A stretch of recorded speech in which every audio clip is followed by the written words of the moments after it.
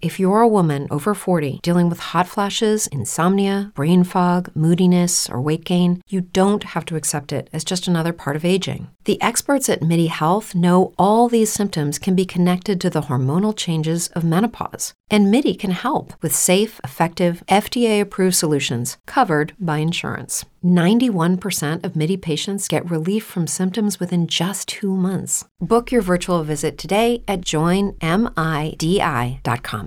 Brain fog, insomnia, moodiness, achy joints, weight gain. Maybe you're thinking they're all just part of getting older. Or that's what your doctor tells you. But MIDI Health understands that for women over 40, they can all be connected. Hormonal changes that happen during perimenopause and menopause are at the root of dozens of symptoms women experience, not just hot flashes. MIDI specializes in compassionate care for women in menopause. Their solutions are safe, effective, and FDA approved. Plus, they're covered by insurance. A convenient telehealth visit with a MIDI clinician can be your first step to getting personalized care. They'll tailor a treatment plan for your symptoms and health history so you can get back to feeling great. 91% of MIDI patients get relief from symptoms within just 2 months. When your body changes, your care should too. Book your virtual visit today at joinmidi.com. That's joinmidi.com. Hey everybody, Gunther here. Well, you might know me as the man who brews the wildest magics in the land. You might not know that I am also an entrepreneur. It is my honor to announce that I am an official sponsor of Authors and Dragons Con in Las Vegas, happening September 21st and 22nd at the Bally's. Come on out for fun, frivolity, and potions that might not actually give you giant strength, but will make you think you have it. And hey, in Vegas, isn't that about the same? Come find out for yourself at Authors and Dragons Con. See you there. Authors and Dragons! Time of magic, age of might. A band of heroes step up to the fight. Playing with powers they don't understand. Will they fuck it all up or will they save the land? Treachery, vanity, loitering and worse. They are their own worst enemies. These fuckers don't need no cause. Authors and Dragons!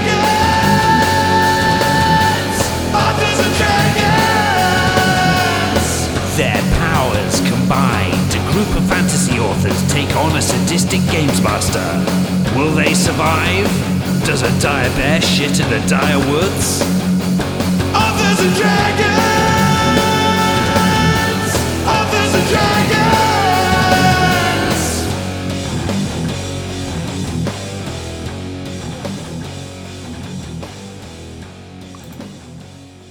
Good evening, everybody. I'm John Hartness, and I'll be playing the role of Fandingo the Fantastical, Bard of all trades and Master of Baiters.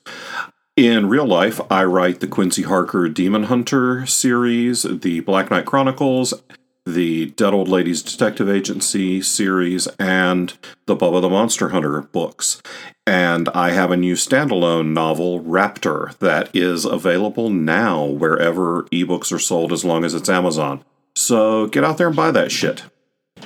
Hey there, my name is Rick Gualtieri, and I play the mysterious Arrow of the Gods, defender of justice, probably beater of the weak, or meek, whatever, and who is definitely not Silas Kane wearing a cheap mask.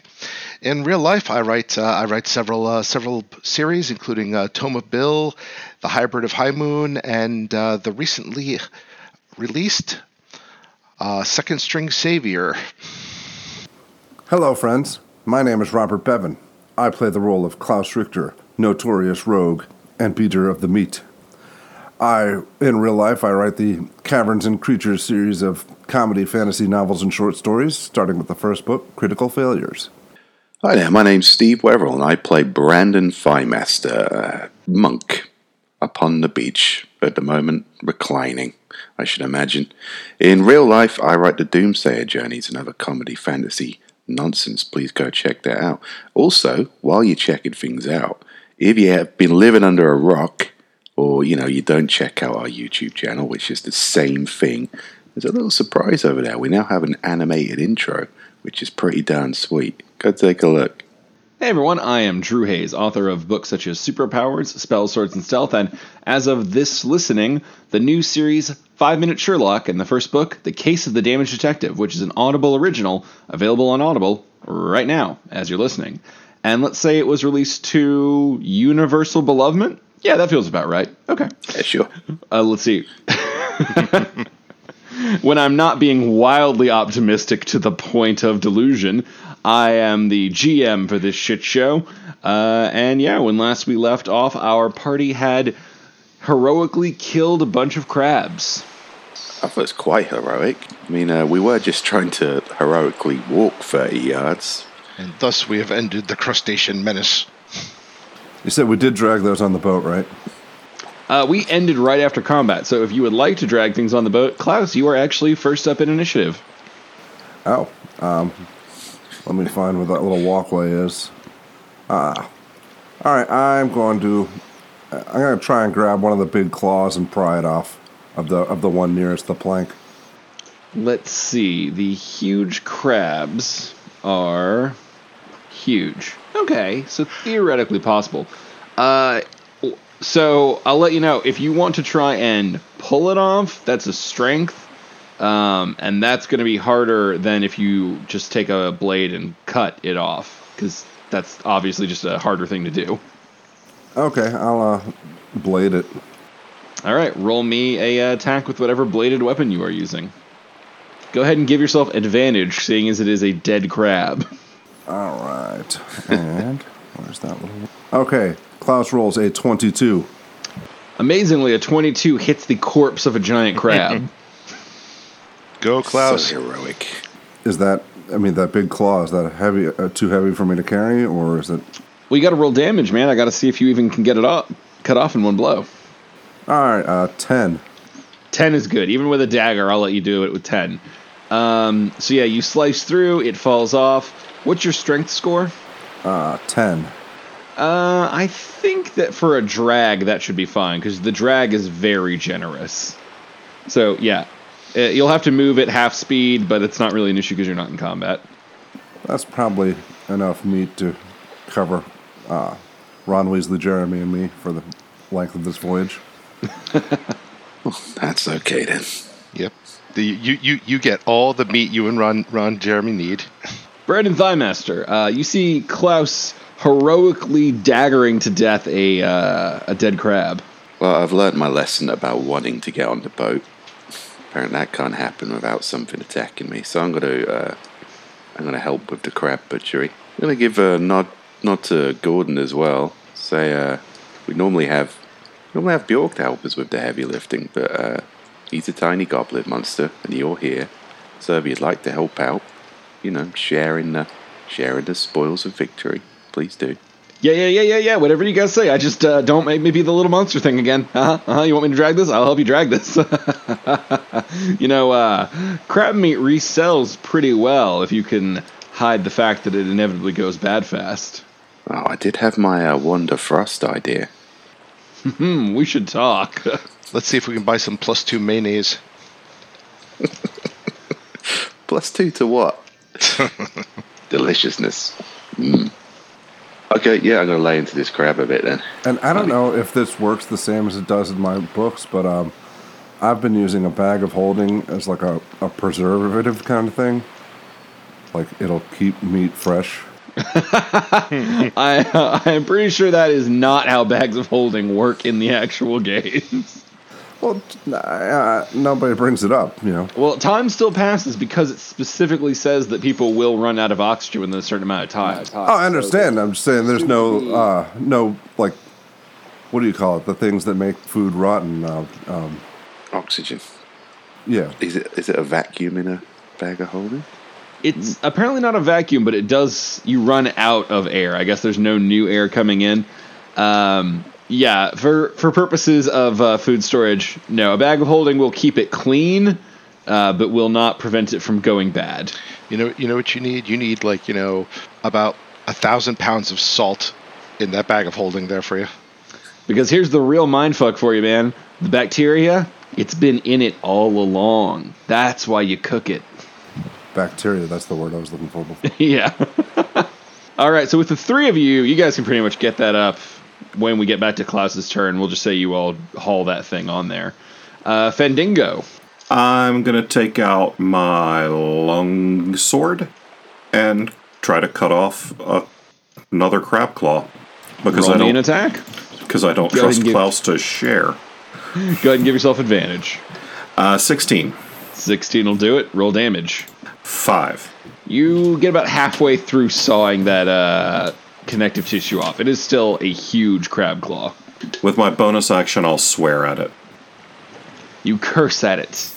And the pincher kind of moves a little bit, maybe because you're cutting through the nerves. No, I insulted it.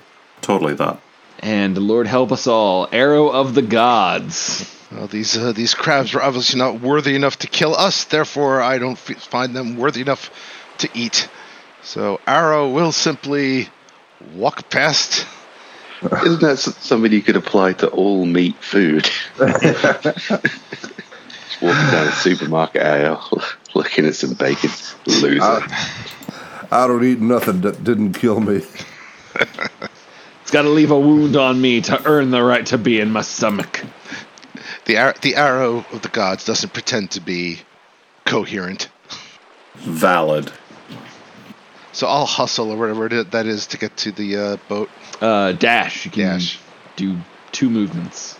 All right. Oh, man, so many boating badges. Okay, Klaus, Brandon, and Gordon are all going to collectively drag the giant crab claw onto the boat. Silas, you can be swept up in there with them. Up onto the boat. And Fendingo, go ahead and give me another attack as you continue your efforts. 21. That'll hit. 410. That will completely get it severed off. Awesome. I will start dragging it to the boat. I have a strength of 12. All right, you'll get there in 2 turns, but we're not in combat, so we're just going to put you there now because who cares? Because this part's boring and nobody wants to listen to it. Pretty much, yeah. It's like, yeah, dear listeners, now we're gonna play out for the next hour dragging dead crabs onto a boat. The upside of it being a show first is we can be like, you don't care about this part. All right, so we now move to the Shitberg. Behold. Hooray. I even put a little title down there for you guys. Nice. Yay! Finally. I'm on a boat, bitch. Boat of my own. All right. So you are on the boat. Bjorg is still in monster form. And Gordon has hunkered down with the book and has begun his translation work, getting out of the way because combat is over, so we don't need him to balance. Our little naked mechanic mule. Yeah, he's going to start working on that translation. So while he is doing that, you all can roll me perception checks to get a fancy view of the Shitberg. Bjorg's taken a well-earned break Arrow of the from being Gods. our only competent player. Arrow of the Gods gets a natural 1. What boat? Fendingo rolls a 15. Brandon Firemaster rolls a 13. Klaus Richter rolls a 21. Arrow of the Gods, go ahead and roll me a second D20. If I perceive three natural ones in a row, I just die. It just walks off the edge of the boat and into the ocean. A 1. Not natural, but wow. Bye, Rick. So Arrow of the Gods, as everyone is mounting with all the crab and whatnot, you take a step wrong, yanking down on your mask cloak so that the eye holes are now askew and you cannot see. And in attempting to heroically pretend that nothing is wrong, you waltz directly off the edge. So, go ahead and roll me an athletics check for swimming. And everybody else, I'm going to go ahead and go into what you see. So, the Shitberg is a big old ship. You notice that it kind of moves to itself. All the rigging is setting itself. The oars, the other ship parts that I don't know about, they're all there. The things that are not moving are the giant ballistas that are on the side for self-defense. Those appear to be not magical, as in you assholes are going to have to use them if you want them to work. There is a wheel with a little map station toward the back. Everybody gets that, obviously, except Arrow of the Gods. And then, Klaus, you can notice that Arrow of the Gods walked off the edge. Oh. So, can I find the dick holes? You do not see with your 21 any holes to put your dick in specifically. I mean, there's holes. It's a wooden thing, but like none that you would look at and be like, all right, that was clearly made for dicks. Like some could be purposed for dicks, but weren't designed for dicks. You know what I'm saying? There's one that fell off the boat. Arrow of the Gods, in the meantime, rolls an 8 for athletics. Oh boy. God damn. So let's go ahead and go to Klaus, because that's really going to inform what happens next. How do you tell anybody else what you just saw? Oh, yeah, I mean, I meant that. Look, there's a dick hole fell off the boat. Oh, okay. All right. Oh, what did what to who? What are you fucking now, Klaus? That arrow freak, he walked right off the edge. I didn't walk right off the edge. I'm battling the evil ocean. This is probably some kind of boat badge getting exercise. Some kind of boat safety badge. Okay, so you don't really have that much trouble swimming normally, but because you walked off into an ocean by surprise, you were not prepared to swim, and so you're starting to panic and sink. And as you were struggling and blind because you still haven't fixed your hood, you open your mouth and swallow some seawater and begin to choke. Yep, this is a really realistic training exercise. Go, junior adventurers. I have fond, well memories. Are we all supposed to jump in there? You could probably shout out 5 words if you want. And that was for the Arrow of the Gods. Klaus can scream as much as he wants. Thank you to our...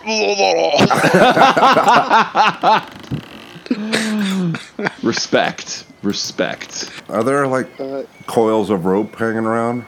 None that you see. There's nothing really loose. Because this is a magically animated ship, there's not need for random shit. Oh, I know what I'm going to do. How's this for some initiative?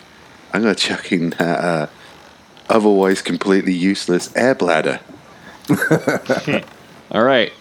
Do you take the action, I guess, to inflate it?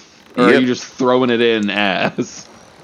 No, I'm going to inflate it this time. I really want to get at least a use out of this space vampire I've got. Well, Arrow of the Gods, seeing as no one has attempted to help you yet, give me another athletics check as you struggle to get your bearings. Natural 1. Jesus fucking Christ. Every episode should be us swimming. Dude, this was just a check to look at the ship. Oh my god, roll another 20, man. 17. Okay, alright. Now we're talking. So the bad news is that as you are struggling to right yourself and like you swallow a little water and you start to panic and you think, oh god, I gotta break for the surface, and you push and you swim, and then you suddenly realize that you've swum 10 feet down by mistake. Memories. And you're still having trouble breathing. Yeah, as you are now definitely... You're not full on drowning yet, but you're still kind of choking. You really fucked up that last breath right before this. I still have Definitely. 2 potions of water breathing left. I'm going to drink one now instead of in the middle of the aboleth fight. I should also point out that you are definitely not the guys in the water. Oh, no, that's next. I'm going to drink a potion of water breathing and jump in the water. Oh, that's unusually heroic of you. Well done. Well, I want to be an adventurer. I'm not going to, like, help him. Well, it's been around, so Brandon Thymester, if you'd like to throw the air bladder onto the now empty water, you could feel free. I'm actually going to throw the air bladder down to where I think he is, and then jump in afterwards, lifeguard style. Okay, go ahead and just give me a basic athletics for leaping off a ship into water, general getting your shit together. Well, I might style it up a bit, but sure, fine. Just a normal athletics. A 10. 10 will do. That's All enough right. to let gravity take me, I'm sure. Put yourself in the water. You are treading water stable. Klaus, do you want to do anything? Yeah, I have a coil of 50 feet of silk rope on my person. I'll hold on to one end and toss the other end in, and maybe Arrow of the Gods will find it. Okay, you are now holding a rope that is bobbing in the water. You're holding one end of the rope, the other end is bobbing in the water, near where you saw the Arrow of the Gods go down. Okay. Look at us working together. Indeed. So, Arrow of the Gods, how about another athletics check to stabilize yourself? First, as a free action, Arrow of the Gods went in the water, rip off the mask with the 23 athletics. 23 will successfully let you finally untangle your mess. Yes, with a 23, you can finally break the surface as Silas came. Oh, Crap. it was unbelievable. The Arrow of the Gods saved me from drowning. And then he went to fight some evil fish monsters. Yeah, sure, I'll buy that. That sounds like something he'd do. Guess we'll just rescue Silas now. Not quite as motivated as I was before. This fishing expedition sucks. Yeah, I'm gonna swim over to Silas, trying to get the rope and the air bladder into his vicinity. Okay, roll me a athletics to climb. And Klaus, roll me a strength to hold on to the silk rope that you're the only anchor for. Yeah, I was gonna look for something to tie that to, but if he's already started climbing, well. No, I'm getting the rope over to where Silas is. As they're swimming and getting positioned, if you want to use your turn to tie it off, there is the giant ballista thing next to you. Yeah, I don't know. Is that like mounted on the ship, or is that? Oh yeah, those are bolted, mounted. Like, Okay. You guys really can't fuck with any of this ship. Okay, good. I'll tie the rope to that. Shall I do a dexterity something or what? Oh man, I think we've been using survival for ropes, for basic rope knot tying skills. We have not tied a rope successfully since we started using survival for ropes. All right. Well, Klaus rolls a 14. All right, you tie a knot. Brandon also rolls a 14 to, I guess, stay afloat, holding onto the rope and air bladder. You guys are fine. It's not particularly choppy right now. The athletics was just to stabilize after the sharp fall from a boat, especially for Arrow of the Gods as he was mid fucking struggle. We haven't even left the dock yet. We're about 5 feet away from the shore. Yeah. Okay, so Silas and Brandon, if you guys want to just give me baseline athletic checks, beat 10, and you'll be able to climb up without issue. Silas gets a 20. Brandon Farmers to get to 15. All right, you are both able to climb the silk rope, which holds, and you make it to the boat without issue. Congratulations, you are finally back at the starting line. Boat safety badges for everyone. The safetiest of boat badges. But where's the Arrow of the Gods now? He's safe. Dang it. I like that guy. All right. Oh, there is one more thing that you all can notice.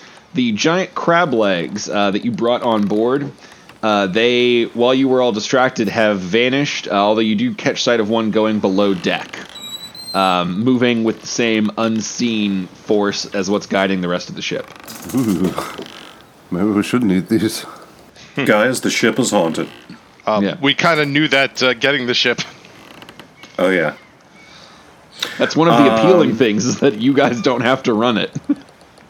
I want to go look at the map thing. Okay. Is it over here at the back by the wheel? Yeah, it's by the wheel. Klaus, did you want to do something different? I want to go find my crab leg. Okay, Klaus is going to follow the crab leg below deck. That is fine. So we'll just break this. Who wants to go with Klaus? Who wants to go with Fandango? And who wants to do their own shit? Brandon's going to kind of walk around the deck and just give some vague orders to the boat ghosts. Just like, keep doing what you're doing. Well done. Prepare for boating. I'm going to head up with Fandango and pretend to study the map. Okay. We'll do Fandango and Silas first, and then we'll transition to Klaus below deck. So, Fandango and Silas, as you step up to the captain's wheel and you notice the small podium with a map, as you kind of lean in, you notice that the map is sort of filling in before your eyes, although not that much. It's clearly magical. It's sort of bonded to the podium itself. You can't really touch, you can't really lift it or anything. It's all one piece built in. But as you are watching, the kind of oceany area begins to expand. You see the island that you are on, although really just kind of like the porty area that you've explored.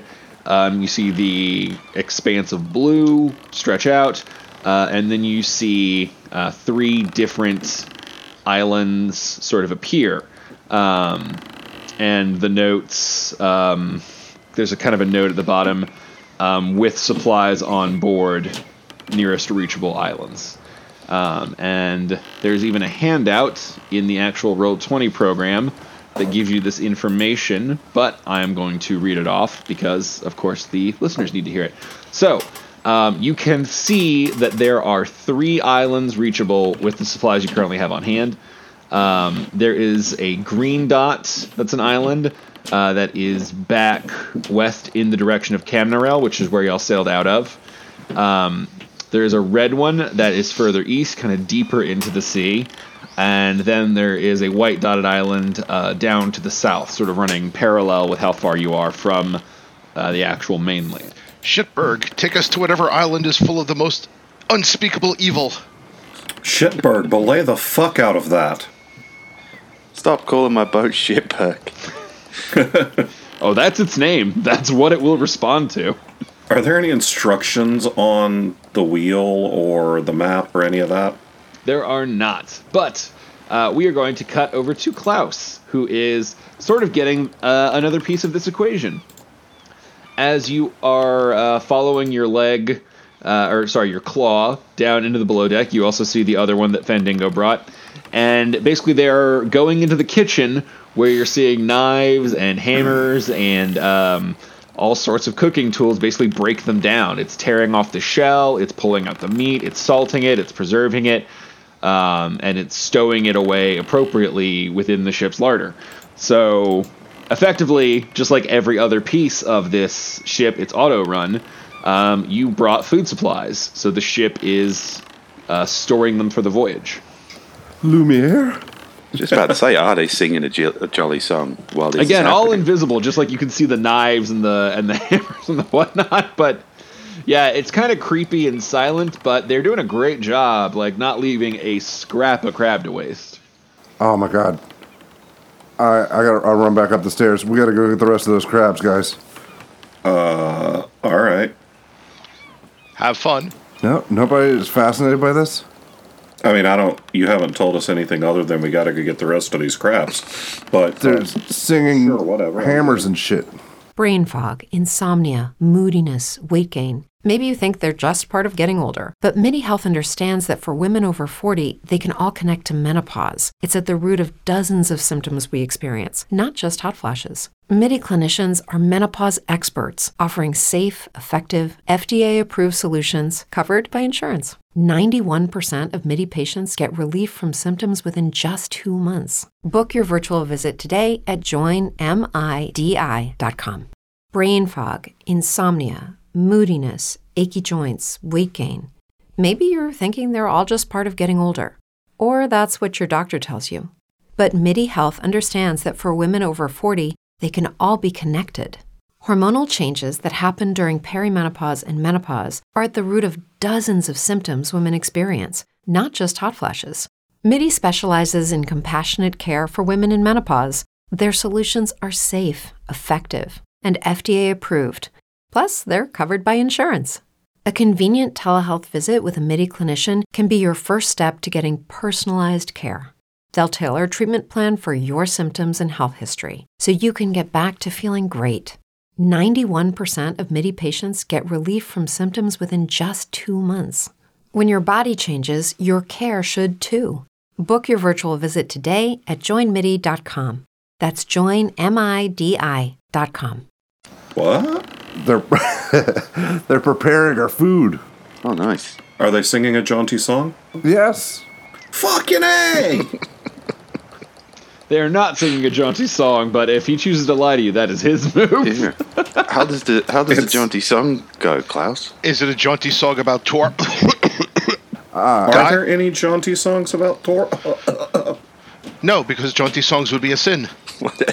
Guess that solved that one then. The potion of water breathing's still in effect, right? Because the longer I'm on this back deck with Silas, the better jumping off the boat seems. All right, there's no jaunty song, but they are preparing and storing our food, and as long as we have shit tons of food over there that can be prepared and stored, and it's crab meat, crabs are a pain in the ass to eat, but delicious. The pain in the ass part's gone. Hey, Gordon. What's up, man? What? So, you can turn into a bear, right? Yes, I can. One of my many, many useful talents that I used to rent out. The good old days. Awesome. So here's what I kind of want to do. And I need to make sure you're cool with this, Gordo. I want to use all this rope we've got to make a sling and have you turn into a bear and drag all the crab meat up the ramp, because you're, like, strong and shit. I mean, I think you might be overestimating the strength of the bear I turn into. I mean, the barbarian guy alone is probably stronger. I'm a 150-pound half-elf bard, bro. I'm just saying, I might not be able to do it all in one go. Come on, pussy bear. Let's see what you got.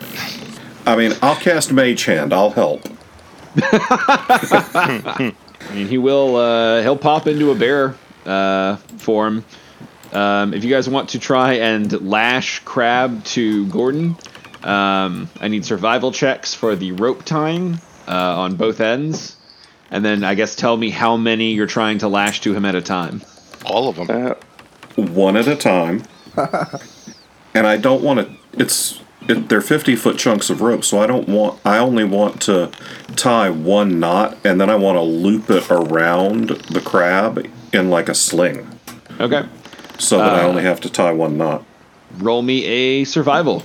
22. Okay, that's a good knot. We'll skip the actual hacking off, because you guys can do it. They're fucking dead crabs. Who cares?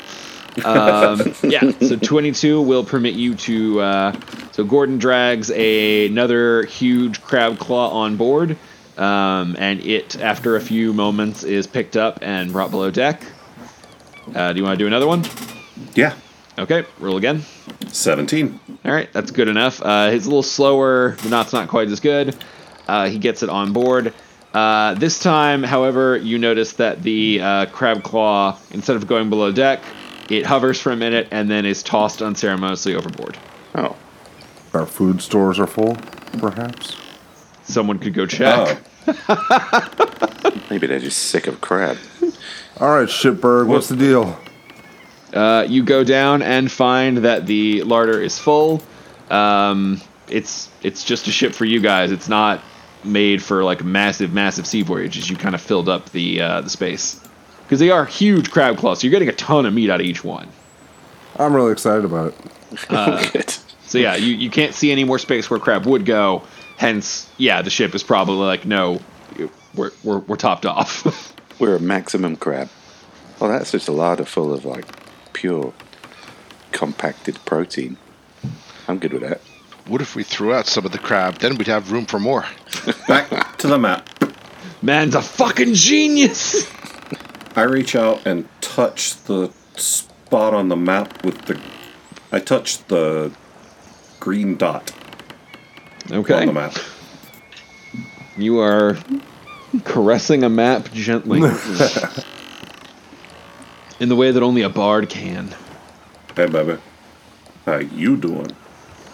It's doing map-like. Go to the green thing. I think. Do you need to address it as Shitberg? All right. Yeah. Shitberg.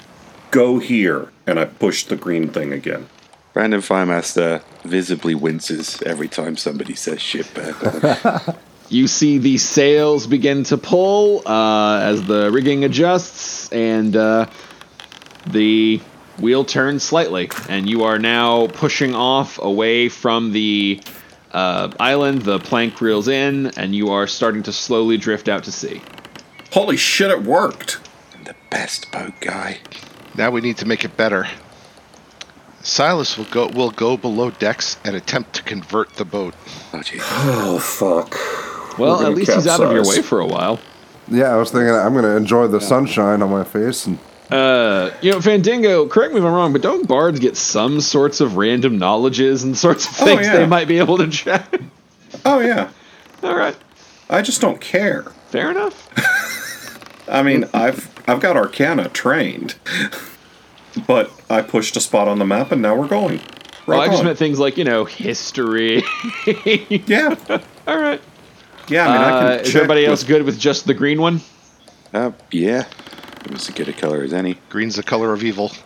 All colors are colors of evil. Interestingly enough, that's true. I have made judicious study of all of the tracts of Torag. Oh, we shall have to talk later. I only discuss those with people who can say the name of the inestimable god. Nice. All right, so you guys have officially taken hold of the Shipberg, and you are floating away from the island. Congratulations. I honestly thought it would take you longer to figure out how to work it than just giving a simple command. I just figured I would say something and be completely ignored, like most sensible people do. So I'm going to try a knowledge arcana to maybe figure out, I don't know, something about how this fucking boat works. All right. Yeah, fair enough. 22. Okay, with your knowledge arcana, it's pretty clear that this is a magically automated boat. It is self-sufficient. It is taking care of itself. The one things you haven't noticed moving on their own are the defenses, as I said. Those will have to be manned manually in the event of inter-boat battlings. But beyond that, the map is clearly just sort of modern language. It's a GPS. It's telling you where you can reach. It's interesting. You'll note that there's more information for places you have been. Like you can see Camnarail. You can't see any of the islands you've been to in easy distance, only the ones that are lit up, but none of them have the same sort of information that you're seeing on places that you've actually been. I have to say, Joe, you said Camnarail twice. I thought it's Camnarail, sorry. It's Camnarail, right? It's Caldern, isn't it? Oh, it's Caldern. Shit, that's the wrong name. Yeah, I was wondering what the fuck you were saying. Okay, good, because I'm sitting here thinking, I just listened to that book. I swear to God, are we in fucking Siege Tactics? Too many C names. No, Caldern. Sorry, yes. It is near Caldern. I was just shutting up because I thought, oh, this is probably something we went to, and I totally wasn't paying attention. I thought the same thing. I just had too much goddamn fictional geography to keep track of. Well, Silas will see if he can figure out how to use the ballistas, aiming at any sinful-looking fish or dolphins to practice. Okay.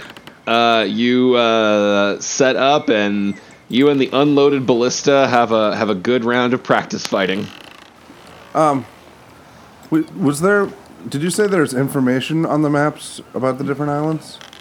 Like geographic features, not like written information. Like you see a better detail of the mapping in places where you've been. Right, okay. What do we see anything about this green island we're headed to? Nope. You only can see that it is west, back in the direction of Camnarail.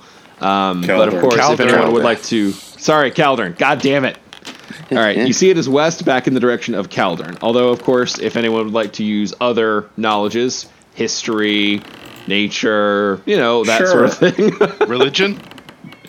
Actually, yes. I will allow a knowledge religion for this particular one. Pity my knowledge religion really sucks. I'll do a knowledge history. A 4. A 19. 6. I don't have knowledge anything. I'm just going to roll a general wisdom.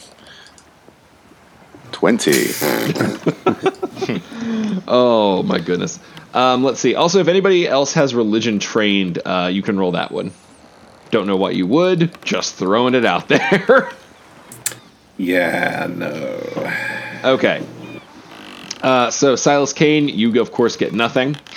And Klaus, yeah, really not getting much either.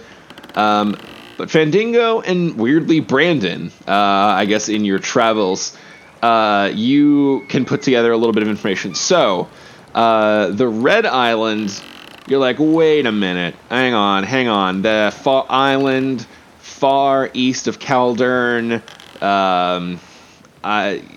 all by itself, kind of big. Isn't there supposed to be like a volcano around there somewhere? So yeah, that might be Volcano Island from what you're putting together from history. And oh god, we'll just give this one to Brandon Thighmaster with his wisdom. So from rumors, you have heard of an island or a place where a lot of things swirl up in your travels. Just sort of a collecting point where the currents tend to take shipwreck debris and whatnot. And you notice there's like a few etchings of currents and specific things around that island that somehow with your 20 wisdom you just fucking connect the dots and you're like, oh, I bet that's that island I've heard of where a bunch of random shit will wash up sometimes. Which island was that? The green one. The one we're headed to. The one you are currently headed toward. Sounds exciting. And actually, with a history, I will go ahead and also give Fandango. The white dotted island, you're like, I can't remember what, but there's supposed to be some kind of rare shit on that island. That's all the bard in you would know is, I can't remember what, but they said there's rare, valuable shit on that island. Oh, well then, fuck that noise. I tap the white button and say, Shitbird, go here instead. Ooh, I can put a point forward. I mean, aren't we still looking at, for weird shit washing up on shores? Because there's an island that just happens to be in a kind of eddies of things being washed up. So, for reference, you guys are not really tied to anything anymore. Yeah. You are full-on party. The gas has been lifted. You can chase that if you want to, by all means. But you, as a party, are no longer compelled to do anything. You can really chase whatever you want. So in other words, fuck you. You can't do I won't do what you tell me. Well, that means if weird shit washes up, we can keep it. That was always an option, but most of the shit that's washing up is cursed, so please do. I just think that might be kind of like a material reward and general hero worship involved. But, you know, we've got plenty of time. We can get round. There's plenty of hero worship out there to go around, I'm sure. Let's see. Oh, there is one more factor. Since he is able to speak right now, Gordon might be able to add a small amount of use. Alright, let's see how much Gordon can translate. Oh, damn. Okay. So with a 23, Gordon has been over there steadfastly working on that complex equation thing. And he kind of pops his head up. Huh. Do you have brand egg news? I have potential brand egg news. This is complex. This is going to take me a long time to fully uncode and understand the care and raising of whatever this thing is. But the one thing I have been able to tell so far is it starts chronologically, so with the hatching. And it looks like this thing is going to need a lot of energy. I mean, it's going to take a crazy amount of heat to hatch this thing. Yeah, I was like that when I was a kid. Like, the love of a god? Well, I've heard a rumor that volcanoes are warm. We're gonna fucking hatch Rodan here. Yeah. And now you guys basically have all the ones you're going to be able to get since Silas whiffed that religion check. But you have most of the info for making an informed choice. Brandon, we should go and build a nest for Torag here. We should definitely childproof this boat, yeah. So that means we kick Klaus off? If we build a nest for Brandegg, Silas, will you sit on it to keep him warm? I might. Might sit on it just because it's a convenient place to sit. I guess we could try and jumpstart Brandegg. I don't know if I'm ready for him to grow up just yet. Chuck him in a volcano. It's a tried and tested parenting method. Chuck them in at the deep end and they, I guess, explode. I don't know. Yeah, I'm still with the expensive rare shit island, so... Yeah, I'm cool with that. Maybe give Gordon a little chance to translate further before we throw an egg in a volcano. It's unusually cautious of you, Klaus. Oh, I don't care that much. I guess knowledge is power. I mean, not a real kind of power, obviously. Muscle is power, but knowledge is useful. Can't throw an egg into a volcano without muscle. Yeah, damn straight. Keep at it, Gordon. I like your style. I suppose we should, I'd like to kind of drill down a little further on why Gordon is here. I know he was well, technically, I guess, enslaved by the wizard. There's so many slaves in this game. But Mostly the ones you guys make. well, it's just, I guess it's just how things are done. But That's how you do things, again. not the same. I'm pretty sure it can't be avoided. So, Gordon, how did you wind up becoming that wizard's bitch?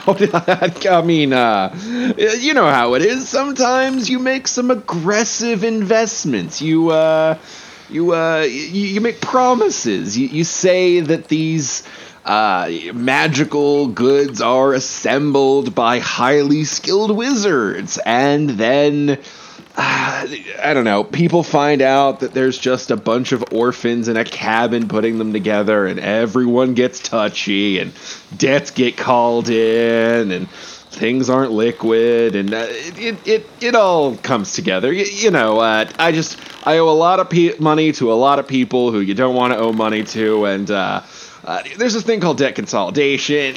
It all comes down to I have to work for the wizard for a really long time. So basically, you're right on home on a ship called the Shipberg. I mean, yeah, it's terrible, but hey, at least I'm not the monster for 10 minutes. Then he goes back to translating. All right. Does sound a way to get yourself into shit. Oh well, I guess keep on being enthralled. Maybe, I did kind of think maybe the wizard's being a dick here, but a whole orphan scandal. Yeah, maybe you're just being enthralled for a while. Maybe that's where you should be. I paid them. I paid the minimum required gruel per day. Wow. That's more than I was raised on. Gruel per day. It's the minimum. It was the least I could do. Isn't that what you're supposed to aim for?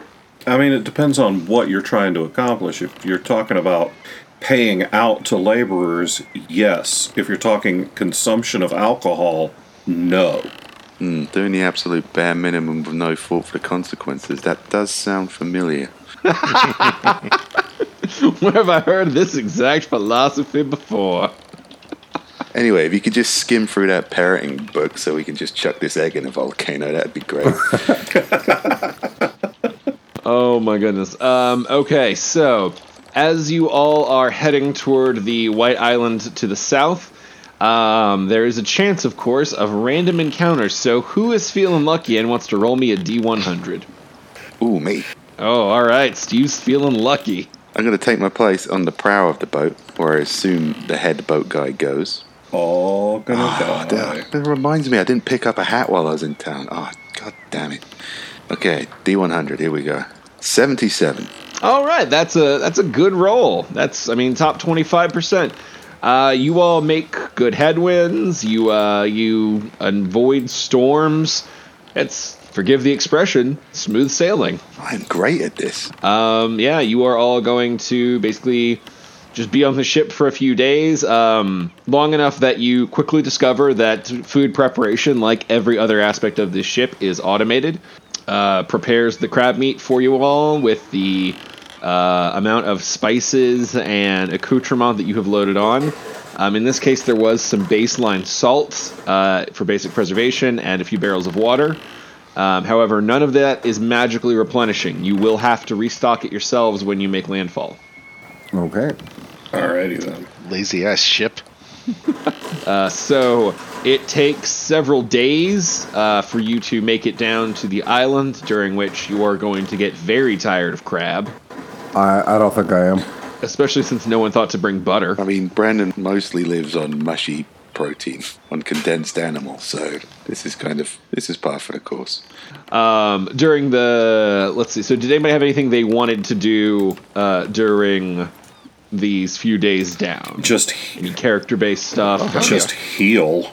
Yeah. A long rest brings you back up to full hit points, remember? Yeah. So one day of rest and you're good to go. Brandon's just got to kind of familiarize himself with the boat.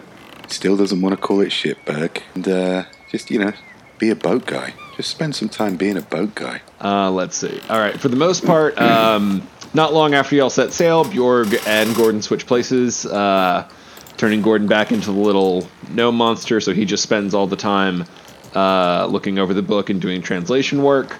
Bjorg is Bjorg until the day of arrival, when Bjorg slips and hits him on the head, and they switch places again.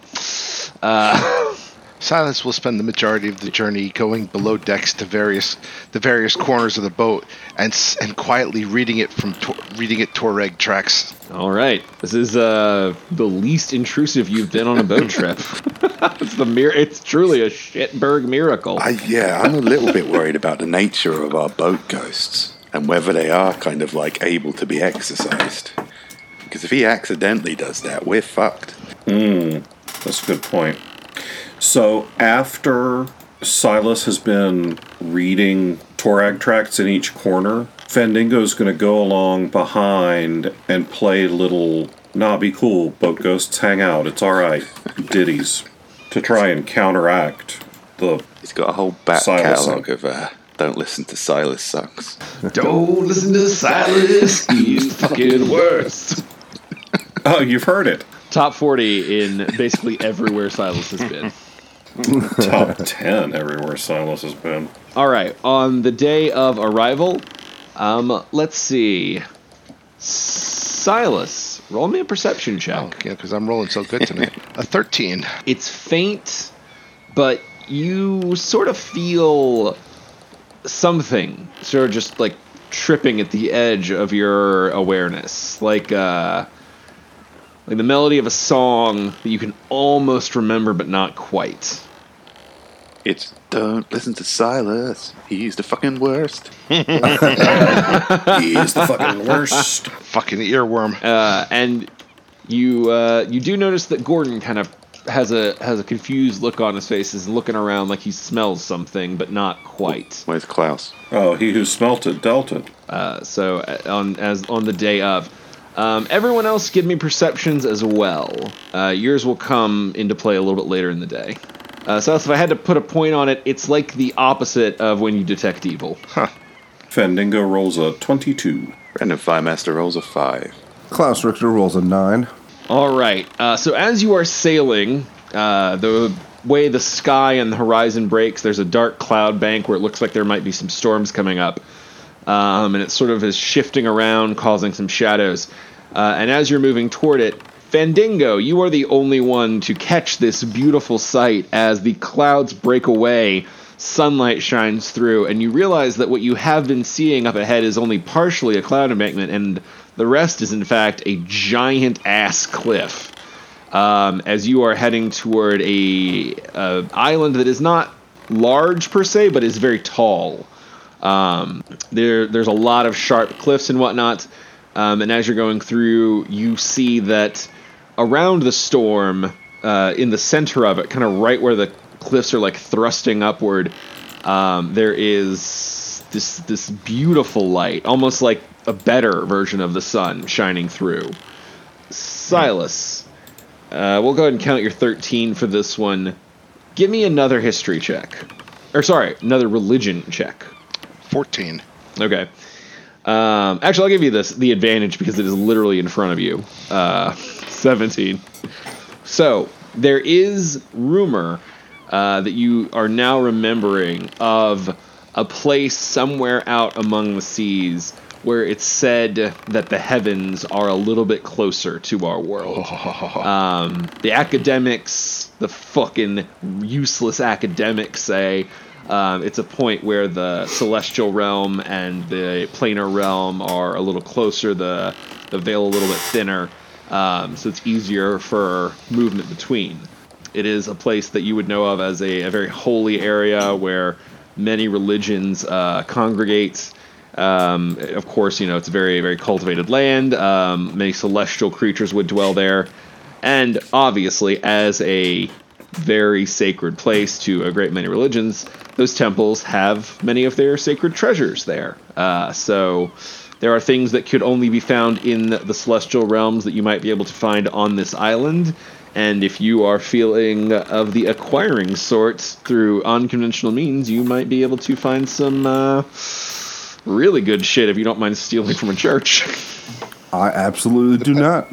Depends on the church, but since I know these guys will fuck this up, I don't tell them any of that. And instead I'm like, hey guys, I know this place. It's shitload of gold island. Let's get there. All right. Shitberg, go faster. The Shitberg does not go faster. It cannot control the winds. Shitberg, row. You hear a thunk as a seat with an oar appears, slides out. Stroke. A rope whips you in the face, knocking you toward the oar area. Nah, fuck you, Jack. The seat slides back into place. If you're not gonna row, neither is it. I hope this boat's not like a dog that takes on the characteristics of its owner. Otherwise, we are super boned. Yeah, if that's the case, this boat's already an asshole. It's only been a few days. It's just gonna find the deepest part of the ocean and purposely sink itself with us on it. Don't know what you're talking about. Oh. All right, Silas is chomping at the bit to get to Gold Island here. So you do have a little bit of a choice to make. If you would like, there is a port area kind of around as you sail. You see it on the other side of the island. It kind of opens up into an alcove. There, it's a big port. There's some town stuff. You definitely see areas where you could pull up the Shitberg. Alternately, if you don't want to go in through the main entrance, there are beaches on the backside of the island. There would be some sharp scaling to get kind of higher up. Again, it is a very vertically built island. But if you wanted, you could anchor kind of offshore, swim over, and arrive with less visibility. So it's up to you where you want to put the ship down, but Let's go to port, because I have a feeling if we try to swim to shore, that's like an instant TPK. That is remarkably sensible coming from Silas, or really any of us. I do think we've had enough experience of nearly drowning to be a little bit wary about just plunging merrily into the sea. Port it is. okay. You just sort of tell the Shitberg port. It understands. It's smarter than all of you, if we're being honest.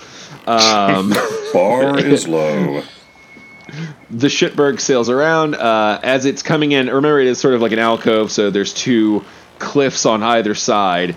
And as you are approaching that point where you go through, you see these two bright lights on either side of the cliff light up. And a huge just spotlights of pure white energy ripple out from them, hitting the ocean, scanning the entirety of the boat, everything around the boat, the water near it, just basically giving you all the whole big once-over. I wave. Is it a holy light? Do I feel anything from it? You feel nice. Yeah, it's warm, it's gentle. Just a quick double check here. No one actually has an evil alignment, right? No. No. No. You've all stayed on the technical side of neutral. Technically. I think all of us yeah. are stuck with chaotic stupid as our alignment. Yeah, that feels fairly true. They're at least played that way. Okay, so the light kind of rolls over. Everyone give me perceptions, actually. My specialty. Opposite of specialty. Yeah, not mine. Fendingo rolls a 16. Klaus rolls a 21. I was actually joking about the specialty thing. Show off. Silas gets a 13. Brandon Firemaster gets a 5. Oh no, and he also rolled a persuasion, so knock another one off of that. You cannot persuade your eyes to look away from your own reflection. I can't persuade myself to give a shit. Oh, man. All right, so Fendingo and Klaus. Everybody else is sort of looking right up into the light because that does feel about the right speed for this party. But you two are a little more paranoid, and you're kind of like scanning around. So you notice that as this big, beautiful light hits the boat and the water, there are enormous shapes under this water. They are like very close to you. They are none you see actually past this point, like in the alcove, and you definitely can't see deep enough to make them out. But basically, this island is surrounded by shit that is huge. I will definitely bring that to the attention of my peers. I'll just wave at the shit under the water, too. This island is protected by balls. You don't know what that light was looking for, but you have a hunch things probably would have been pretty bad if it had found it. Yeah, we made a good call not trying to sneak onto this island. Yeah, the super sacred island with a lot of clerics and magic users hanging out. Yeah, it's got some defenses. Although, this is about the level of sneak that we do. Sailing right into port. It's the ultimate stealth. They'll never see it coming as I walk right up to them. Exactly. I mean, you're not totally wrong. Let's see. Okay, so the big light finishes shining over you. It goes out. The ship begins to move forward again, as the implication is clearly that you will sort of be allowed to walk in. It moves forward, and then sort of without explanation, there is an elven man standing on the bridge. He is adorned in very fine armor with a gentle glow, a long sword at his hip, and engravings of wings upon his boots, as he just sort of looks you all over. All right, then. What's this? Who are you? Greetings, paladin of a false god. Good start. Hi, elf dude. We're here. Hello. Is he still interested in talking to us? That's a good start. I mean, he has to deal with paladins. Like, Silas is the worst, but he's not the only. Okay, so probably not going to talk to you then. Let's see. Who's in charge? He kind of like scans the area. His eyes settle on the egg, hopeful. Hey, what's up, elf dude? Hello. What brings you up to this island? Riches and women. And worship. Ah, okay. So the first two, not so much going to be helpful. The last one, that one, we might be able to, give you the old helpful now. This is Gloricus. It is the island closest to the realm of the gods. Very nice island, mostly for people of devotion who are coming to seek higher enlightenment or fulfill a sacred quest, or perhaps even try to journey into the celestial realms themselves. Not a lot of drop-ins. We don't get many of the drop-ins. That would be me, all of the above. All right, then. Just pretend he doesn't speak. That's what we usually do. You can ignore these heretics who are here for their golden women. There are golden women here? Golden women. Yeah, there is an idol of a love goddess somewhere further up the mountain. I can't remember the exact name. The gods change so much as the names and whatnot, but you know how it is. Nobody cares. We're here to seek the temple of Tor. Rhymes with beg. Ah, Torkeg. The god of torque and alcohol. Yes. Not one on the island no. anymore. Unfortunately, they moved out, I think, 300 years ago. Had a big follower fallout. I'm not even sure he's a god anymore now that I'm thinking about it. Walk up and hand him a Toreg track. No, this guy. Oh, but more importantly, do you have temples of any other gods of alcohol? Alcohol. I'm pretty sure.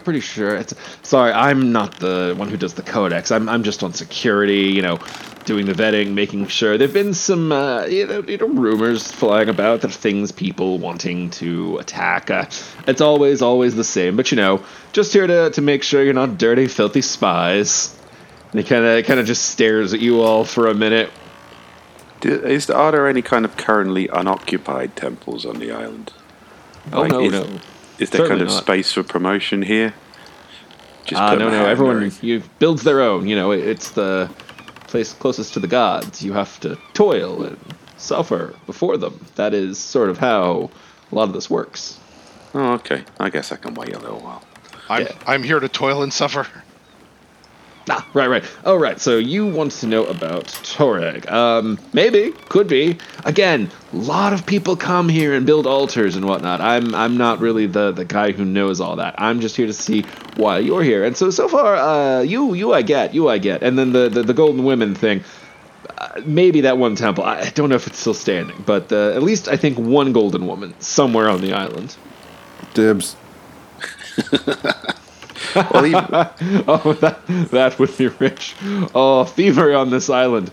Oh, your hands would be ripped off, your nerves would be torn out, your eyes and tongue scattered to the winds. Oh, did I mention he's a thief? Not here, he isn't. Not at all. I am a rogue. I don't know that he's ever successfully stolen anything. So definitely it's gonna take a level and definitely not a thief. So we need to resupply anyway. Oh, resupply. That I understand. Okay.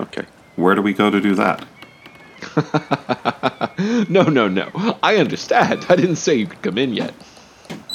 Bro. Oh, Let's start with, what are your names? Fandingo the Fantastical and my merry men. I'm Klaus Richter. How do you do? Brandon Firemaster, you've probably heard of me. I think these are probably my merry men, but just let them have this one. And I am Silas Kane, lowly dog shit upon the boot of that god you just said a few moments ago. We're actually not at all going to disagree with him about that self-image. Yeah, spot on. Yeah. Right. I mean, we have a song about it and everything. And Bjorg Bjornsson, the positive masculinity unconscious barbarian. Currently a goblin. Tiny Gremlin Bjorg is sprawled out and sleeping. And Gordon is hard at work on the book and is just kind of like, Gordon's gonna play. And Gordon, he turns into a bear and carries things. A quick sense check. Do we have enough supplies to get us somewhere if we're not allowed this on this island, or will we all starve to death in the middle of the ocean? Yes, we will starve to death if we don't go to this island. I mean, there are definitely options. You could try fishing. It's a classic. We don't do well on water-related activities. You do all have access to magic. I'm sure there's probably some solutions tucked away in there. But all right, the elf will he writes all your names down. Right then, gonna check these out. Go run them, make sure there's no outstanding warrants or issues or anything like that. And of course, run some truth spells to make sure you are who you say you are. In the meantime, we're gonna leave you anchored out here. If everything checks out, come morning, we should be able to let you, make fall. And if not, we will burn your boat with holy fire and allow the guardians of the sea to feast upon what remains. Yes! So, here's hoping you were honest. We will rejoice. Taps his quill and then vanishes. You could call for him to ask follow-up questions, but no one ever asked his name. I sure hope we all die by holy fire. I mean, we're not smart enough to lie. And we don't currently have any outstanding warrants against our name. I served my time. You did just get released by a judge. This is as clean as your record is probably going to be. This was excellent timing coming here. Yeah. I get the impression if we'd come to this island secondary, we'd all be on fire by now. There is a very real possibility, depending on what you guys did at that last one. All right, I think we're going to go ahead and end the game here for this week. We want to wait for Joe to come back to start off this new island adventure. But don't worry, folks, we are not done. As you know, we take your questions while we're doing this on the live blog, facebook.com/authorsanddragons. But of course, we have our people cutting the line over on the Discord, which you can be part of if you join the Patreon, patreon.com/authorsanddragons. And special announcement, our $10 Statdorf Authors and Dragons at the Movies tier is no longer limited to 20 people. We had a technical limitation that forced us to cap that. We're happy to say that we found a way around it, and that one is now open. So from now on, we look forward to bigger screenings, as everyone who wants to be part of that can be. Hey, it's Kaylee Cuoco for Priceline. Ready to go to your happy place for a happy price? Well, why didn't you say so? Just download the Priceline app right now and save up to 60% on hotels. So whether it's Cousin Kevin's Kazoo Concert in Kansas City, go Kevin, or Becky's Bachelorette Bash in Bermuda, you never have to miss a trip ever again. So download the Priceline app today. Your savings are waiting. Go to your happy place for a happy price. Go to your happy price, Priceline. Hello, it is Ryan, and I was on a flight the other day playing one of my favorite social spin slot games on ChumbaCasino.com. I looked over at the person sitting next to me, and you know what they were doing? They were also playing Chumba Casino. Coincidence? I think not. Everybody's loving having fun with it. Chumba Casino is home to hundreds of casino-style games that you can play for free anytime, anywhere, even at 30,000 feet. So sign up now at ChumbaCasino.com to claim your free welcome bonus. That's ChumbaCasino.com and live the Chumba life. No purchase necessary. VGW. Void where prohibited by law. See terms and conditions. 18+. And just for the record, we actually don't have Facebook because it was a Tuesday, and I totally forgot to put a question thread up. But normally we would. But we do have a few on Discord. Our friend on the Discord, Paladin Steve, asks, is there a book, movie, etc., besides Game of Thrones that you enjoyed up to a certain point, and then something happened that made you chuck it and quit? So was it book, TV, or just anything? I think he means like book series or so, or a movie. So, something basically you started off enjoying, but then at some point you were just like, yeah, fuck this.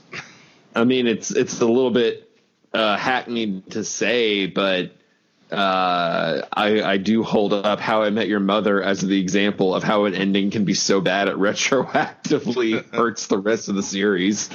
Because that ending was so bad. Not just the ending, the whole final season. It takes place not in New York, where the fucking whole thing was set, but at the wedding of two characters who divorced 10 minutes into the epilogue. It's like, what? Fuck you. Just an aggressive fuck you. And I really loved that show for so long. Like, if they had cut it if it had ended after 3 seasons, we would still be talking about it as like an all-time classic. If they'd cut it at 5, we'd be like, that was a really good show. Like, the longer it went on, the worse its legacy became. For me, it's Heroes. Season 1 of Heroes should have been a 1-season show. It was season 1 of Heroes was fantastic. And then at the end, they saved the cheerleader. They saved the world. Be done. Just stop. Quit with a W. How many movies can you just say that with? If only they had just stopped at 1. Yeah. And TV shows as well. I mean, even the best TV shows, if you have the attitude of like, we need to pump out as many seasons of this while people are still interested, there's so many things that should have just ended. Like Community, for example, was great until it wasn't, and then it's kind of like you're just dragging this through the mud now because I don't know. I have a hard time being mad at Community because I did stay all the way to the end. I watched the finale, and the finale truly was like the moment where it crystallized of the ending was not good, but it was not good not because of like Lost where they're trying to stretch, but it was just clearly these people loved it and were trying to hang on too long to the experience and to each other. And the ending was very sweet. Like the last episode, if you haven't seen it, I won't say it's good, but it does have some nice emotional beats to it. I don't know. I agree. I definitely agree. You're right. That's when it's hard to be mad at, because it's like you just held on too long. You just didn't want it to stop, and I get that. That's a fair. I picked that as a good example that even with a charming cast and good writing, there's still a kind of like this concept can't really go any further. You should just let it go, and a lot of people don't. And sometimes John's right. The concept's only really good for one season. I recently watched on Netflix Ricky Gervais's Afterlife. It's fucking brilliant. But now he's doing another one, and I'm thinking, you wrapped up everything of relevance so poignantly in that one season that anything you do in another season, unless he like really pulls something out of the bag, is just going to cheapen the entire, excellent first season you had. So it's kind of, not everything needs to just kind of carry on because people enjoyed it. Yeah. No, I was gonna say I'm gonna switch to books because this is why I like finite series, like the hidden end. And if you want to do a sequel series, that's fine, but at least you're kind of starting over. Douglas Preston and Lincoln Child, they're awesome writers. I love a lot of what they do, and I really love their Pendergast series. Basically about this guy who's like ultra rich, ultra smart, pretty much good at everything, and just like it's kind of like a techno thriller thing, except they just reached a point where, one, every book was ending on a cliffhanger, which was pissing me off, and two, the final book I read, I forget which one it was, but it was like, one, they had to almost come up with excuses for this guy to do stupid things. This guy was supposed to be ultra smart doing stupid things.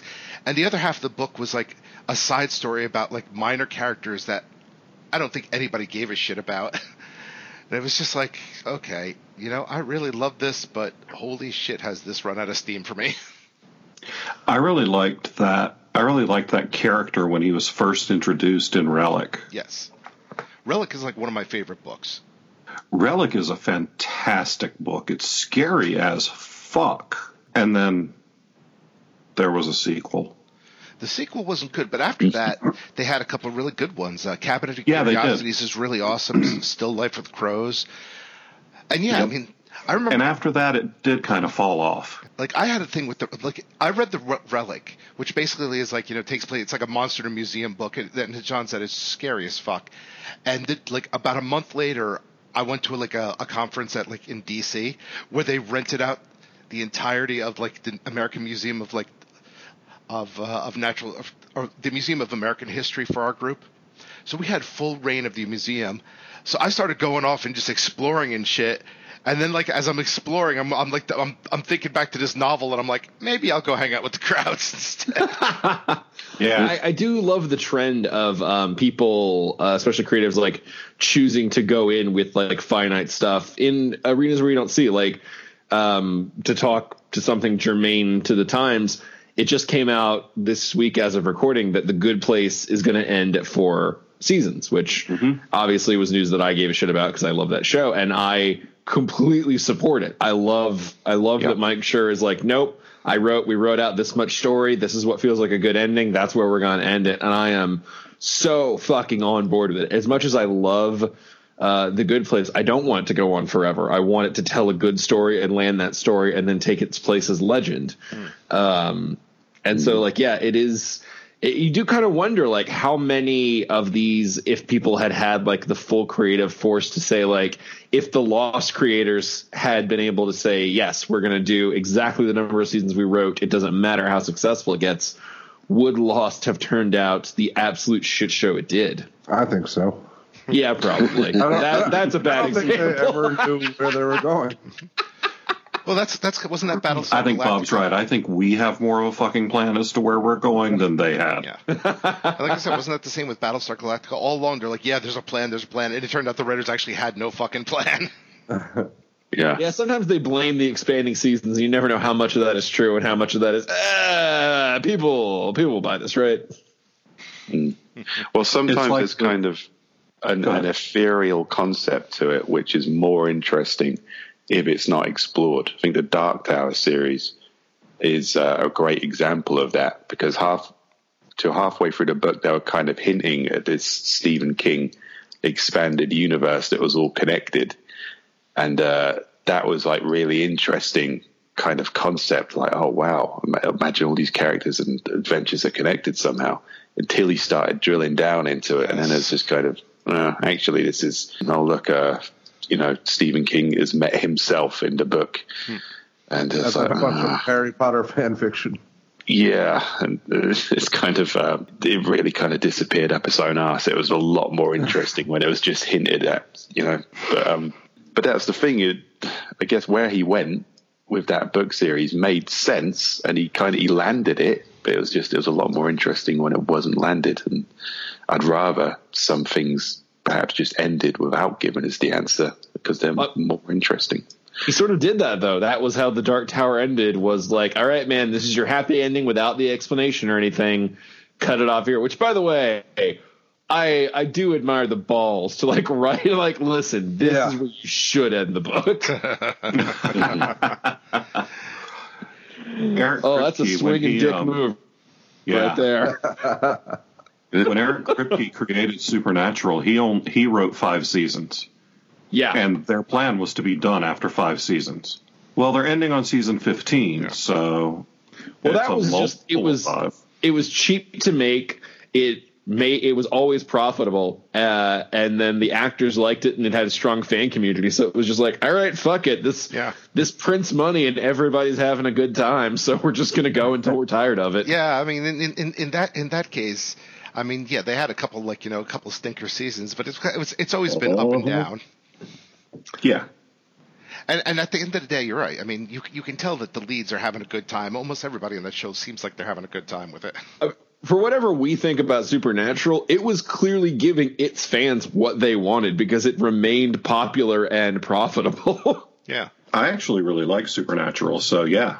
I loved it. I bailed out around 11. After the God season, I was like, I don't know where they go from here, and I'm not going to find out. Yeah, I think I bailed actually out. Go back in, because I think 12 was the best. I think 12 might be the best season. Oh shit! That was right before. God damn it! And writers are like, "Oh, Drew Hayes dropped out. Fuck you." I guess it does make sense, because after the God seasons, I guess they have to scale down, right? They can't elevate again. Right, and that's always when I'm working on a series. I've said this a couple of times. When I started the Black Knight Chronicles, I fucked up and saved the world in book 1. Because I thought I was writing a standalone. And then a lot of people bought it. So I'm like, okay, I guess I'll write another one. So then I scaled way down and made book 2 really tight and really small. And then I could build again from there. So they did kind of the same thing, is they did bring it back in for season 12. That's good sometimes. Sometimes you have to play for different stakes, and that's okay. It doesn't always have to be about the whole fucking world. Yeah. Yeah, I mean, I don't think there's anything out there that I've really liked that has been ruined for me by a bad ending. I mean, even Dark Tower, to me, I still really enjoyed that. It's just, if it had ended 3 books early and was never finished, I probably would have, most of the parts I enjoyed about it would already have happened. The rest I'm just kind of indifferent to. So the ending didn't ruin the great experiences I had. If I hadn't read that ending, I kind of wouldn't have lost anything, if you get my meaning. Yeah, comparatively speaking, I would say, as much as I enjoyed watching Battlestar Galactica, the ending kind of sort of almost ruined the rest of it. Oh, here's one literary based, although I'm not going to name specifics.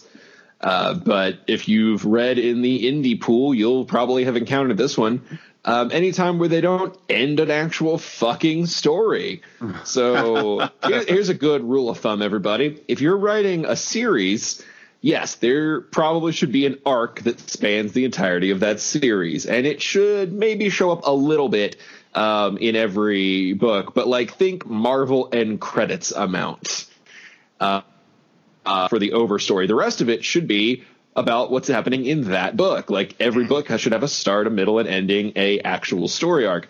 So writing a series where you're just writing one book and chopping it at ancillary points and just be like, and that's done, so we're going from here, without actual arcs, that's not a book. Oh my God. I've read books that it was almost like they ended mid fucking paragraph, and it's like, Oh yeah. It's like, seriously, and this is not supposed to piss me off. I throw writers away. Like, if I see them do that, I'm just fucking done. And it sucks because sometimes they clearly have talent, and it's like, man, this could be something like someday. But no, you have to do basic fucking story structure. You know what the problem is, though? A lot of people will keep reading that shit. Well, the last one of those I read was from a major press. It wasn't even an indie. I was like, God damn. Like, I wasn't okay when the Sword of Truth pulled this bullshit with Chainfire. I'm sure as shit not gonna let it fly in the indie market. Yeah, what was it? I got like a JRPG video game here. I forgot what it was. It was basically about people who could turn into like giant robots and shit, which probably is like half the JRPGs. And that was the thing. The entire like game was like hinting at this big war. So you're playing, and finally you get to the point where the big war is starting. I'm like, all right, the game is finally getting going here. And it's like, oh, to be continued. Oh my God. I was like, no. Yeah, so the worst ending is no ending. Yeah. Yeah. In your fucking books, people. Yeah, beginning, middle, and end. Yeah, write a full story. Even if it's part of a bigger story, it should still have its own story.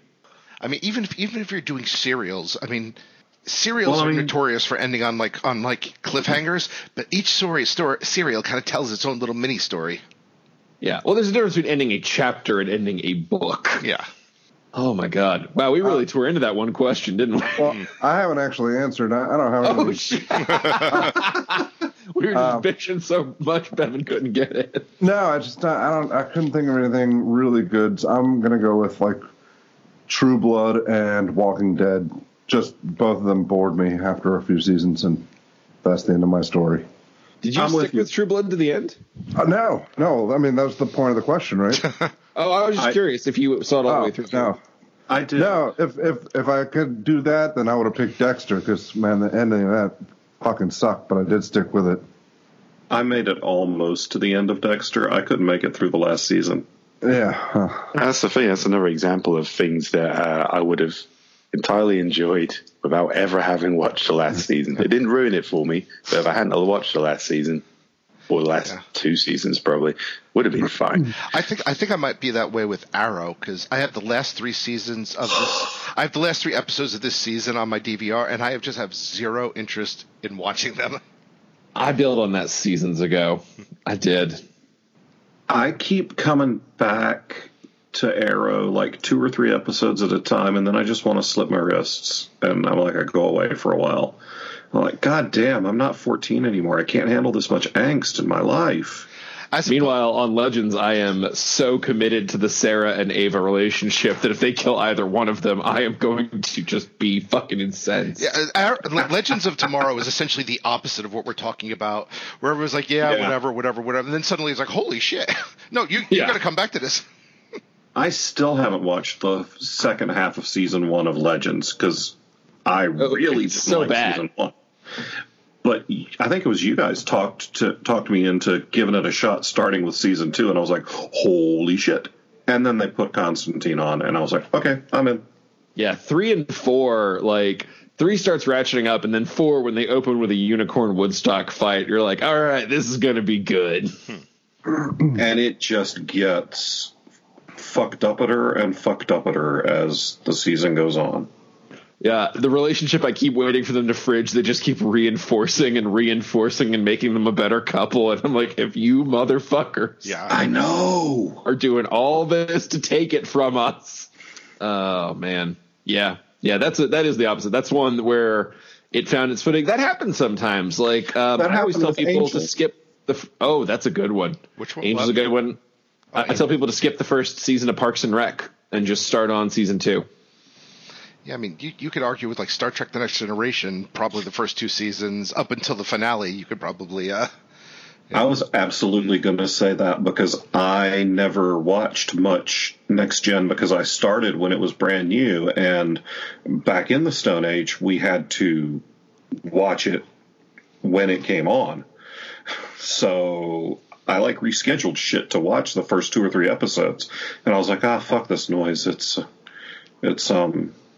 It's just rehashes of the original series, but apparently it got really good starting around season 3. All right, should we take a second question?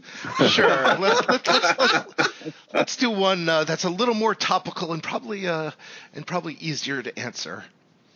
Zach of All Trades asks, who do you think would win in the perhaps upcoming MMA match, Justin Bieber or Tom Cruise? Humanity. Only if the octagon explodes, then humanity wins. I mean, let's be real here. Tom Cruise, like, y'all know he does a ton of actual stunt shit. Yeah.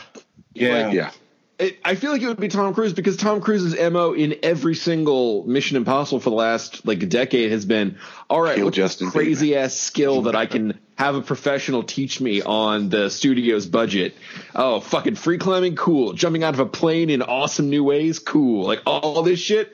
So he would just be like, yeah, okay. And then he would get on an MMA finance trainer and become one of the best fucking fighters in the world. Yeah. Because, like, we can talk a lot of shit about Tom Cruise being crazy, but he is also fucking talented at learning shit.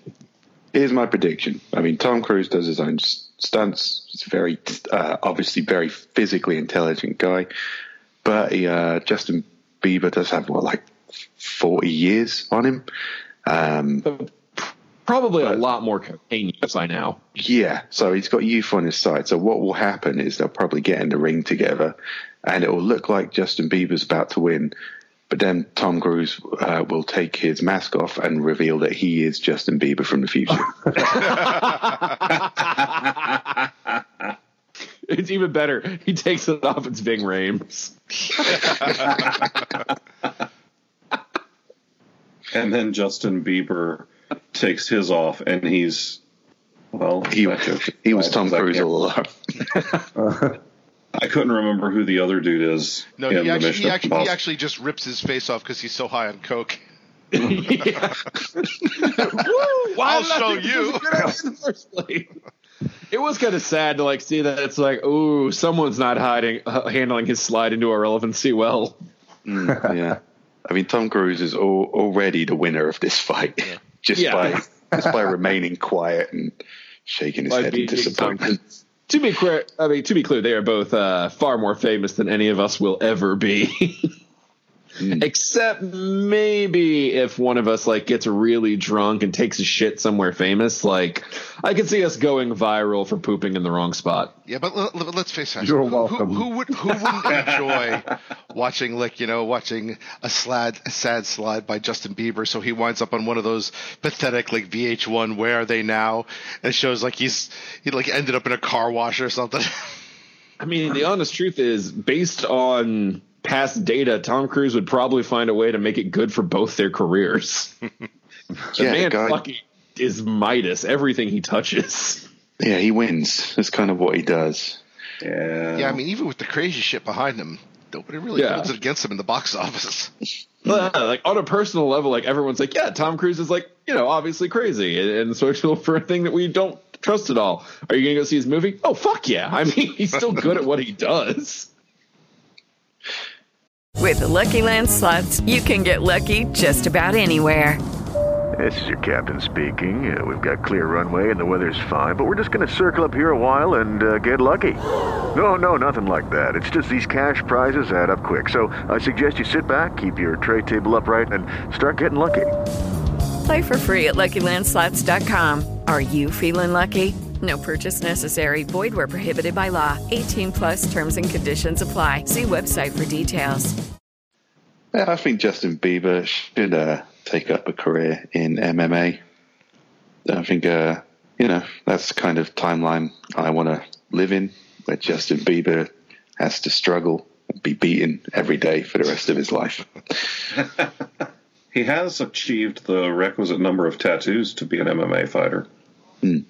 I think by doing that, he might kind of deserve the level of douchebag fame he achieved by making high-pitched noises into a microphone on YouTube. But then again, that's just sort of singing in general, Steve. If you want to break it down. Yeah, I don't think anyone should become... This Mozart fuck just slapped at these keys and wrote it down. I don't think I'm not comparing Bieber to Mozart. Yeah, Beethoven was just just slapping this stuff. He's I can't hear it anyway. Who knows if it sounds like shit. I don't think you should get godlike status for singing well. I agree, but that's not really our call to make. That's a society call. There's a lot of things I don't think we should give godlike status for. Here and now, in the confines of this question, I have the godlike powers to decide what should happen. And in my version of reality, he becomes an MMA fighter, has to struggle every day of his life for recognition. It's kind of a Rocky story. Except he potentially loses. Yeah. I mean, that's still kind of a Rocky story. Still kind of a Rocky story. Yeah, I like imagine my Rocky version 3 of Justin Bieber better. Yeah, imagine Rocky 3 if it ended after Mr. T had beat the shit out of Stallone the first time. I mean, that's basically Rocky 1. It's still a good Rocky movie. It's arguably the best Rocky movie. Well, this question isn't about the best Rocky movie, which is my Justin Bieber movie.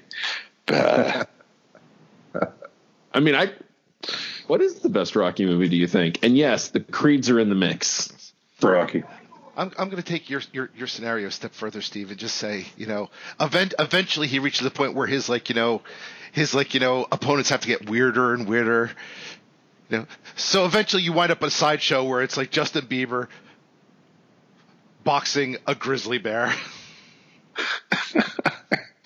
I would pay for that. I'm not gonna lie. I would stream that or whatever the way to view pay-per-view in the super future is. I would also respect him a lot more. I think as he was being eaten by the bear, I'd think, well, this is it. You've earned everything you got now. Godspeed, Bieber. I hope you go to Bear Valhalla. Well, maybe not that good. I mean, I feel like if you die by a bear, you earn Bear Valhalla. Them's just the rules. That's fair. It's a fitting ending. Yeah, you die. You're fighting a bear, mono a barrow. So yeah, that's an honorable death. So is Bear Valhalla where they eat you at the end after every battle at night? Maybe you get to be a bear. Oh, that would be fun. You're a bear in Bear Valhalla. Yeah, I assume you'd have to be a bear in Valhalla, otherwise you're not going to enjoy it. True. Yeah, you don't want to be the rabbit. You want to go to Rabbit Valhalla if you're a rabbit, which I assume they fuck up some lettuce. Yeah. Well, I mean, what's the meme going around? Dog heaven is squirrel hell. Same thing, basically. Bear Valhalla is Justin Bieber hell. God. All right. Do we have time for one more? Let's see if we actually even have one more. That's what I really meant. Hold on. We got a lot of mileage out of it. Aaron asks an easy one here. If you could have anyone except Morgan Freeman narrate your life, who would it be? Justin Bieber. James Earl Jones. I would have James Earl Jones even if Morgan Freeman was an option. That's a damn fine choice. That is a damn fine choice. Samuel L. Jackson, 100%. Also really good. Yeah. It's like, now let's see what this motherfucker is doing today. Oh, fuck this guy. Jesus Christ. I've got mine. Sam Elliott. Oh, good one. Yeah. I'm going to go with David Attenborough. Nice. I think washing the shit up. All right. Yeah, I mean, that is classy. Well, no, I was thinking like Robert Devon describing my life. Shitting where he's not supposed exactly, to. Exactly, yeah. It's a nature documentary about an animal. Yeah, I think I'd go the same route. I'd probably get like somebody really aggressive and dangerous sounding. Someone like Charles Bronson, just to narrate me fucking sitting at a desk for 8 hours doing nothing. Now we got to give people what they really want. You're going to have to do a sample narration in your voice. I can't do it, Charles Bronson. I can. Just trying to remember that Simpsons sketch where they go to Bronsonville. It's all Charles Bronson. Hey Ma, how about some cookies? No dice. It's one of my favorite Simpsons sketches. It's very specific. I feel like Sam Elliott would add a level of like majesty and rustic authenticity to everything I did. Like it'd be nice to be like walking along and, well, And as the sun was rising high on that early Texas morning, Drew reached down to scoop the steaming dog turd into the bag that Dr. Winston had laid across the dewy grass. And he knew this was going to be a Tuesday. Nice. Yeah. I could live with that kind of gravity in my life. Yeah. See, I like Samuel L. Jackson because he's not only narrating, but he's providing commentary as well. Okay, this motherfucker's handing the cashier the check. God damn it, motherfucker, can't you count? He just handed you back the wrong change. Jesus fucking Christ, I'm out of here. Motherfucker. Yeah, mine would be like James Earl Jones. And Harkness is not wearing pants again.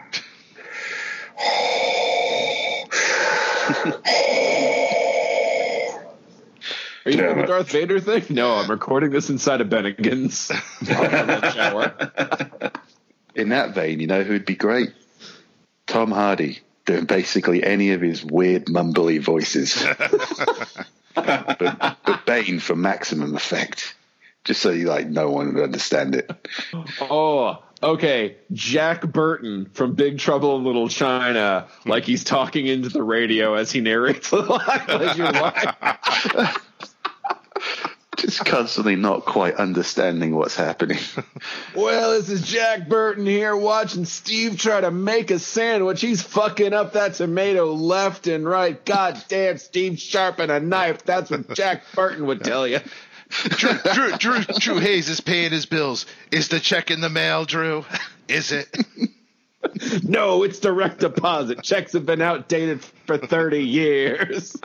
No one's listening to this radio. I'm a madman.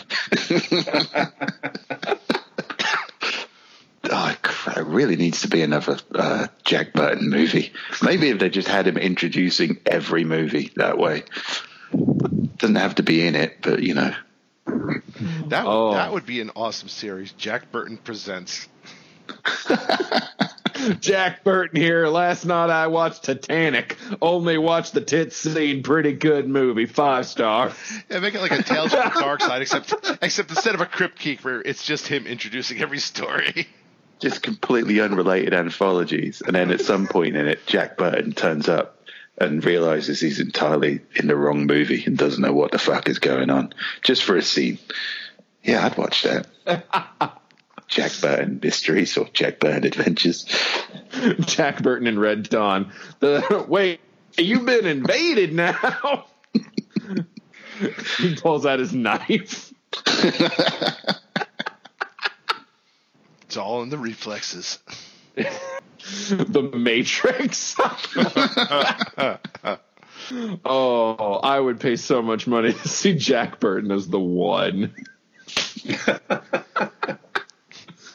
Oh, wow, we are way the fuck off topic on this one. All right, folks, like the shitberg, we kind of went out to sea, but hey, we eventually found our way to an island again. We will be back next week with a side quest, and then back in 2 weeks with a regular game of Authors and Dragons. Until next time, bye. Bye. Authors and Dragons is brought to you under a Creative Commons license, meaning you are free to share this material so long as credit is given to those who created it, which is us, the people you just heard play the game. Opening and closing themes performed by the Gore Core 4.